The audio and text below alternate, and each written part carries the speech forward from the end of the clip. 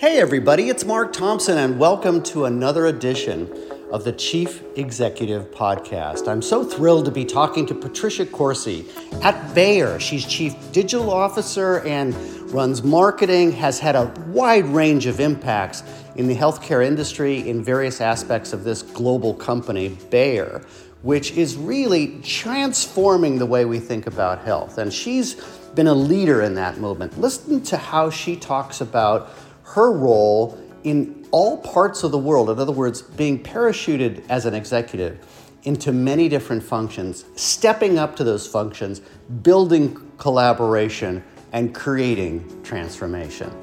Listen to Patricia. Hello, everyone. I'm Mark Thompson, and I'm so delighted to have this next opportunity to share with you a person, an enormous talent from Bayer, who is leading a new function there. And she's going to tell us a little bit, aren't you, about your incredible promotion. And thank you for being here. The Chief Executive Alliance really loves to celebrate people like yourself who are evolving and innovating in your functions, as well as contributing to the leadership of an organization. So welcome and tell us a little bit about this great development in your career. So thank you very much, Mark, for having me here. It's a pleasure to be talking to you today. So as I also feel very blessed and very honored with all the opportunities, coming back from where I was born in Brazil. So I have the privilege to be now leading three combined functions: the category functions, the digital function, and the technology function for Bayer Consumer Health. And I see in this a great opportunity to really use technology, data, and really the platforms to the benefit of consumers and customers. When we think about the categories, we think about the centers of excellence, the digital transformation programs. They are all enabled by technology in one shape or form. And when we think about the future, even more, it was, for most of us now, probably it's 2 years or more that we have been to China. So for me, it's 2.5 years since my last trip to China. And there I was already seeing how the technology in your mobile phone is already helping people to take better care of their health, even for things like Alzheimer. So there is so much still to come. And if there is a silver lining in COVID, is that we are now looking at technology as an enabler even further for something that was always very personal, like health. It's hard to imagine how we could have come through the pandemic without the technology that you're talking about and the leadership that you've shown and the risks, in a sense, that you took to really bring us all together and unify us through digital rather than separate us, bring us together in real time as we have. And I'm thinking about the process that the organization went through and you to combine these functions, recognizing the synergies in the true sense of the term. This has been after a career where you've had functional responsibility. Tell us a little bit about the journey getting into this role and maybe a little bit about what you wish you knew when you started out in this adventure that you know today. For sure. So as I said before, I'm Brazilian. I come from an Italian heritage family, immigrants in Brazil, entrepreneurs. And I had I've started working professionally in 1992. So this says a lot already. You're talking about feeling dated. So here it goes. And in this 30 years or so, I had the opportunity to work in, blue chip companies, FMCGs, pharma, consumer health, in consumer care, in home care, personal care, foods, beverages. So I had a great opportunity to see many different industries in local roles, in regional roles, in global roles. So I had local roles both in Europe as well as in South America and North America, as well as regional roles in Latin America, Europe, and then global roles. Normally, they're based out of Europe because the time zone is very helpful for global roles. When you're trying to connect from people from across the globe, London tends to be a really good time zone to make sure that you're not stretching your team. So when I'm looking back, Mark, what were the things that I wish that I knew? I have to to know where someone is, you need to understand where they come from. So I think for me, this is an important say. I've been very blessed with an incredible example out of my father and my grandfather on how to behave and the values as a professional. They were both incredible, successful business entrepreneurs. My grandfather had hotels, my father had restaurants. And the most important things, which I didn't know because I was too young to know, I learned by observing them, their work ethics, their concern about the communities and clients. And this was much, much, much earlier, before anyone talked about, purpose or ESG or etc. So that was, I think, the best thing that could have ever happened to me as a professional, because I got to observe live how it was really happening. And until this day, I have lessons that I take from there. I think if I look back now on the professional setting, because it's very different than the family business setting, the two things that I wish I knew earlier were the power of collaboration. I think when we are younger and upper coming, one day somebody tells you that you're high potential, and then you go into a competitive mode, and it goes like, you focus your attention on growing. And I think you lose the opportunity on seeing how growth also comes from bringing all the different perspectives and the collaboration along the way with you, not just internally from people, but also from other companies. Some of us, we come from companies that had the end-to-end, they were planting tomatoes and selling ketchup. And today we see that most of the new up and coming companies, they don't own any of those things. So I think getting a really good grip on the power of collaboration is something that I think I wish I would have learned much earlier. And the other one was the difference and the difference between leading by doing and leading by influencing, and how leading by influencing is much harder, but it's also much more important and stronger for a leader to have and to nail. So this would be the two things that I have top of my mind. Well, I love these two distinctions that you're making. This latter one is a big leap that I hear from C-suite and chief executives all the time. This idea that I've spent my whole career becoming an expert in what I do, and maybe even becoming more vertical in terms of that expertise, whether it's technology or being a chief financial officer or a digital officer. And then when you get into the C-suite, you do have to be the influencer, not the doer, and that people will come to you and ask you questions, make decisions for me, give me advice. There's a difference between those two things, the advice or the decision-making. How did you decide, and what did you learn to kind of make that transition between the fact that, you're in a sense, they bet on you to just be that deep expert, and they still need that deep expertise. Now your job is to influence, develop, and mentor and coach other people. I think the first realization, you bring such a wonderful point. The first realization is that when people made bets on me, it was not because of what I knew. And you first think that, they're making a bet of me because I'm so good at this and I have shown results and I have delivered. Right. They bet on you for what they think you can be. And I realized that because for me, bets means that people took the chance to put me to do jobs that I had no experience doing before, leading much bigger teams, going to an area where I haven't done any work. But they believe in my potential of learning. They believed in my curiosity of asking the right questions. They believed on my behavior of always being very enthusiastic and driven and solution driven, more than problem driven, and really focus on high performance through teams. So you said it beautifully, and I could never say it better. I think this realization on when we are younger or less senior in our roles, that for every single question that I'm asked, I shall know the answer. And there will no one that will know better about my business than myself, right? So I think it's that was the meaning of being prepared. And I believe being prepared, right? Of course. So today what I found is there is a lot of power on having a conversation. And when it goes, especially in the digital world, because every time I wake up, I realize that I need to know something new. So there is a lot of power on saying, okay, tell me what's the problem. Let me understand what's the root issue. I might not have the solution for you, but I know the people who will have the solution for you. So I surround myself with really smart and great people, not just in my team, but as well as the larger group, and I mean strategic suppliers.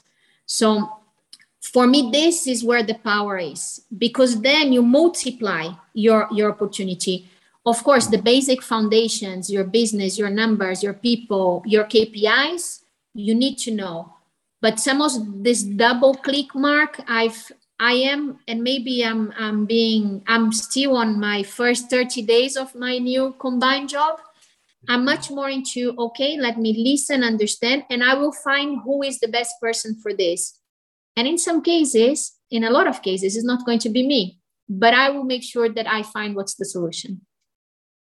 That's brilliant. And I think I could see instantly the way you're showing up for the solving of the problem as opposed to the ownership of a function. That is an important distinction today when we're collaborating with others, because it's across an organization. And as you described, I thought that was wonderful. It's the whole ecosystem. It's the vendors, it's the co-conspirators, it's the partnerships that you're forming with others.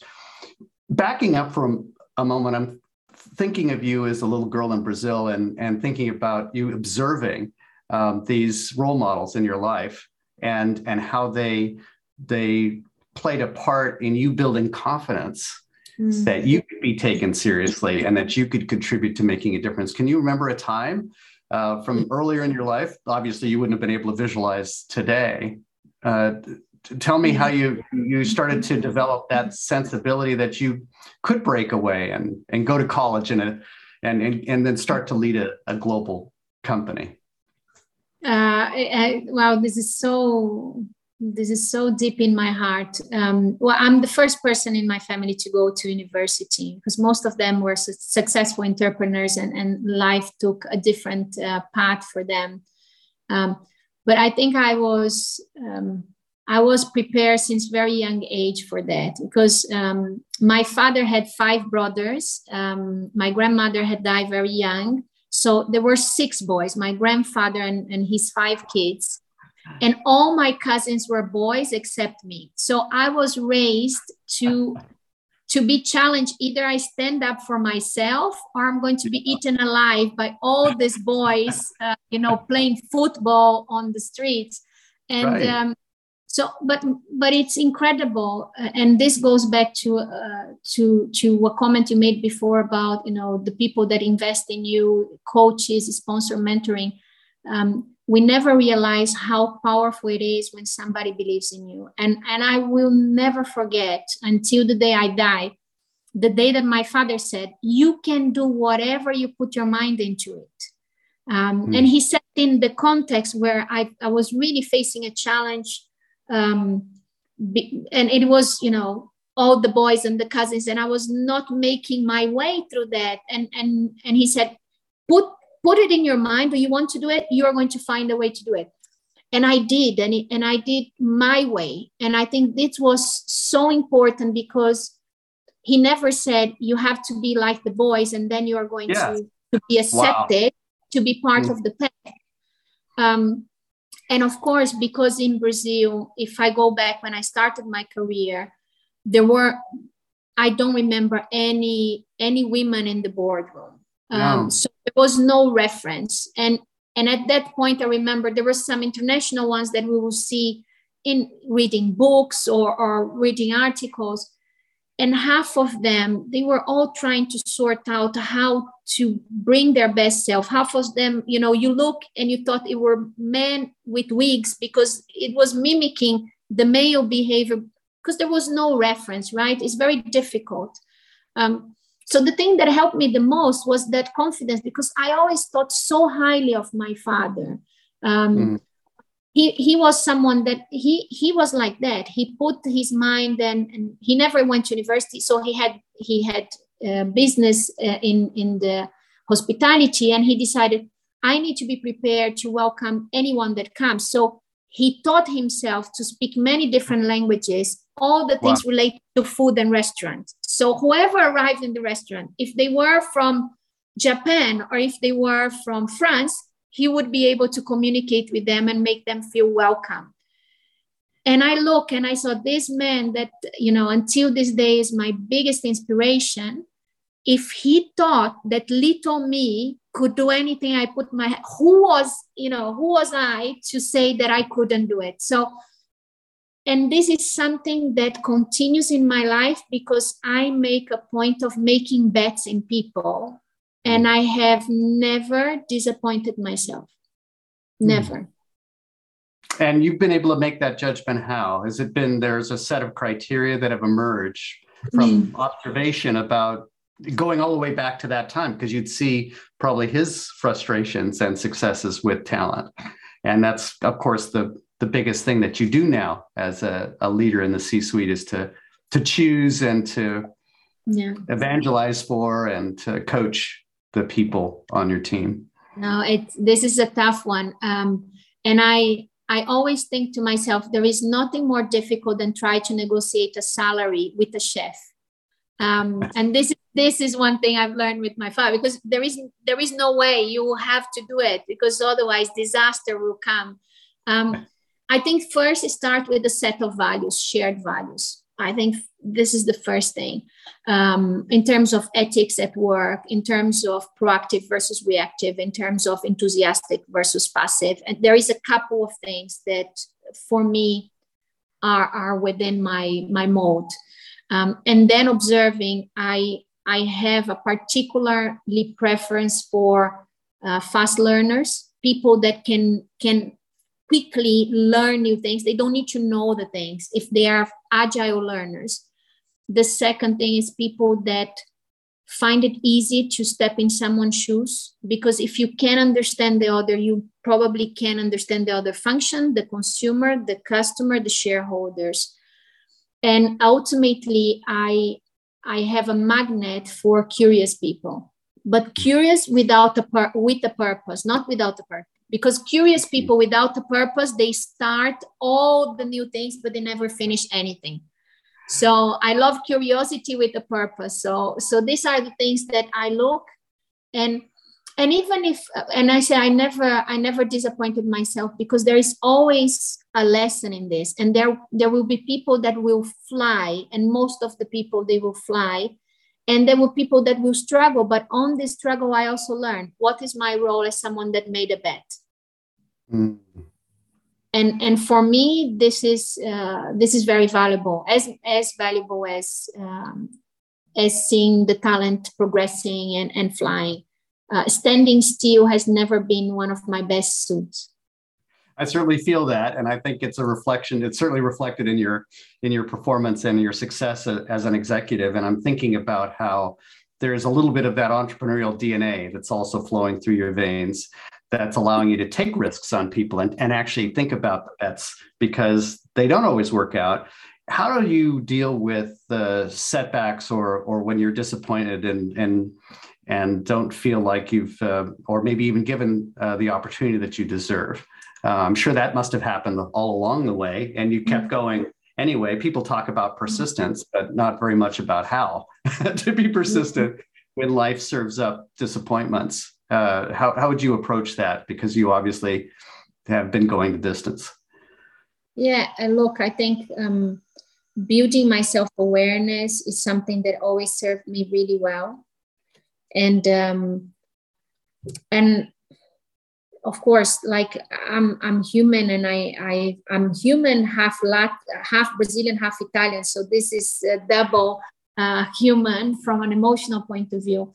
I don't hide my frustrations. I work within them, and I'm open when there is something that is frustrating me. I'm open, especially with my direct team. And I said, look, instead of just exploding or having anything like this that I believe doesn't construct anything, I said, look, I need a moment to think because this is frustrating me for this, and that reason. So I've noticed that when I did that, I invited people to help me with the solution. It's not easy because if we go back to the story that I told you about how I was raised, having to stand up for myself, being vulnerable was something that I've learned very late in life. The Latin America breadwinner woman in the corporate world, one thing that people do not tell you is that vulnerability is a superpower. So it took me a long time to learn that. Now I don't feel any shame on saying, this is killing me. Help. I'm stuck. I can't get this. And 8 out of 10 times I get out better. I believe there are moments where it's important to make a stand, especially on things that are related to values. And you say, okay, so this is acceptable, this is not acceptable. But more than less, I think it's my attitude towards life. I believe, and this comes through life experiences, good and bad. I have a firm belief that putting myself in a place of a victim is not going to take me anywhere. Right. So you can appreciate that as I've worked now in 5 different countries, and I've been outside of my home country, my culture, my language for almost 15 years. The amount of times that people comment on my accent or things like that, you can either put yourself into the victim place saying, oh, I come from below the equator, or I can put myself in a place that, I speak 4 different languages. For sure, I'm going to have some accent, but I will keep improving myself. And I'm, maybe I try to learn German as well. And it's not going to be perfect, but I'm putting myself out there. And this helps me to engage with people. This helps me to settle with the cultures. But I think it's a choice. I think it's really a choice. And I think the last thing I would say to you, Mark, is, again, I'm talking a lot about things that I feel blessed and I feel a lot of gratitude. I have a wonderful husband and son that really ground me. I believe that in this corporate world that we live, it's very easy to allow things to creep in, to make your ego bigger than your house.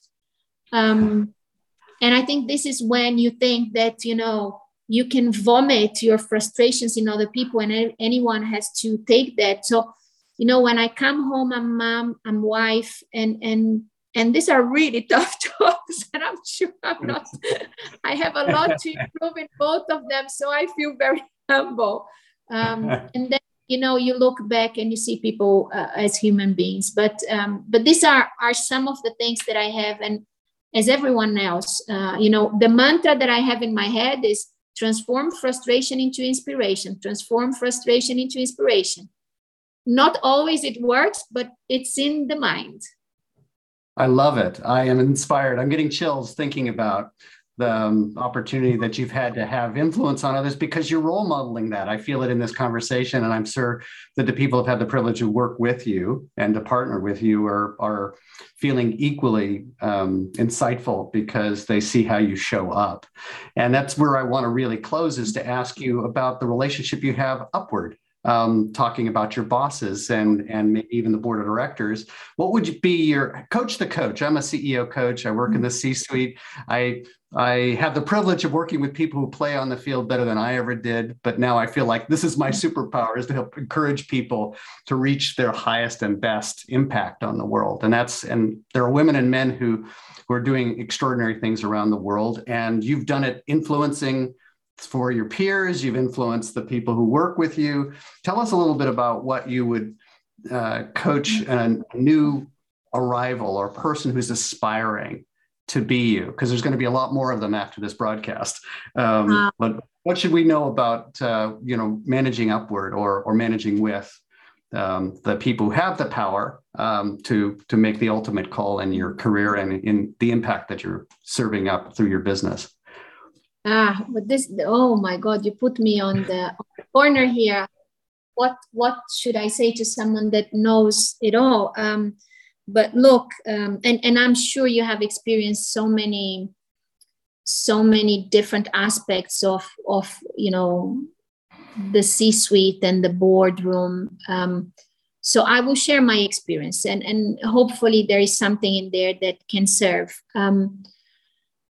So I think the first thing is I'm now I am part, so I'm in the C-suite of the consumer health division. I'm also a non-executive direct member of a PLC company in the UK. And the first thing is the mindset of having a full business view. You can never show up as, again, we were discussing a little bit this at the beginning of the conversation. So when you sit in the exco, you cannot just sit there and only discuss, if you're CMO, only brand and advertising and brand equity. You're part of the leadership of the company that is responsible for the growth, for the profit, for the teams, for the culture. So having your value added there is critically important. You don't need to, and I think this is what not to do. You don't need to feel obliged to contribute in every single point, but this is the excess, right? The overuse. But you should know finance. I think there is some things in your market. People say, "Oh yeah, I love marketing because I don't have to know finance." Okay, so maybe you're missing something. So I think this is the first one, this holistic view of the business, this holistic view of talent. More and more, I think when we think about future facing, and I'm sure that the CEOs that you're coaching for the future, I see two things that are very important: digital understanding, the technology understanding, and ESG. But really understanding, not just, okay, let me just have the concept and then, we jump on the bandwagon.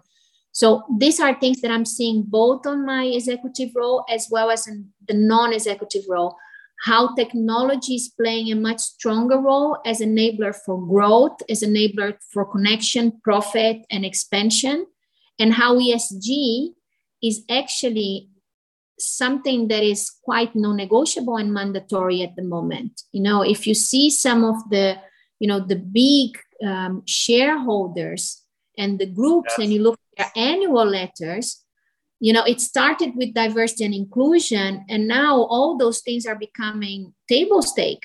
It's not, it's not if you're going to do it, it's when you're going to do it. It's not if is this or profit. No. Is this plus profit.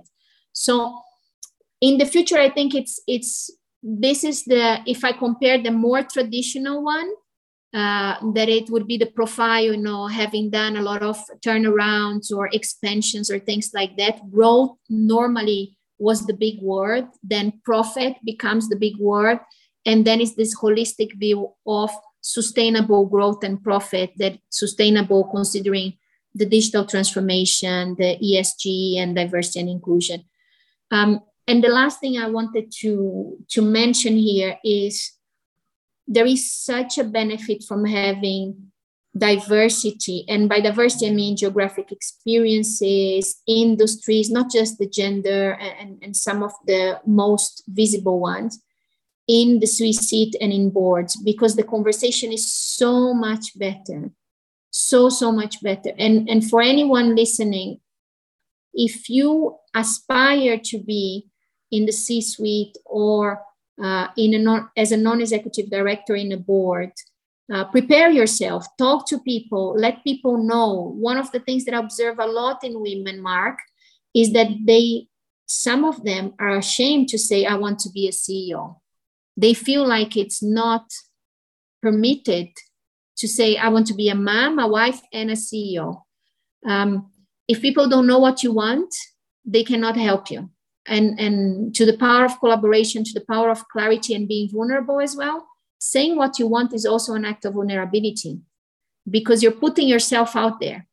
If you don't say, you don't feel like you can be rejected. So I will leave you with that. I think there is more and more, we talk about ESG, we talk about digital, but there is this personal trace of vulnerability that I'm more and more appreciating how powerful this is in a leader. And I have a lot to learn and to grow on this. I can guarantee to you, I'm very committed on this journey. Well, I feel that sense of commitment, and I think that as entrepreneurs, recognizing the fact that if we're all the same in the room, we're not contributing value, and that the more different we are in the room, the more points of view, and in a sense, the greater competitive advantage we have because we're able to embrace principles and ideas that maybe the next competitor on the block doesn't have. This is a strategic asset. And it also creates this sense of vulnerability in the room to say, my goodness, I hadn't thought about it and seen it that way. And that's something that you're inspiring in the people that you work with every day. And I can see now why it is that when you think about the board and the executive committee, the fact that you're willing to embrace everyone else's function, that's the first, you started out the conversation with, we have to start with where people are coming from.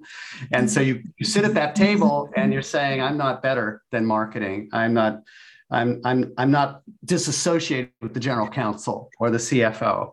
We're a team, and I'm going to bring my best, and I'm going to learn from all of you. And you call it vulnerability. I see it as real confidence.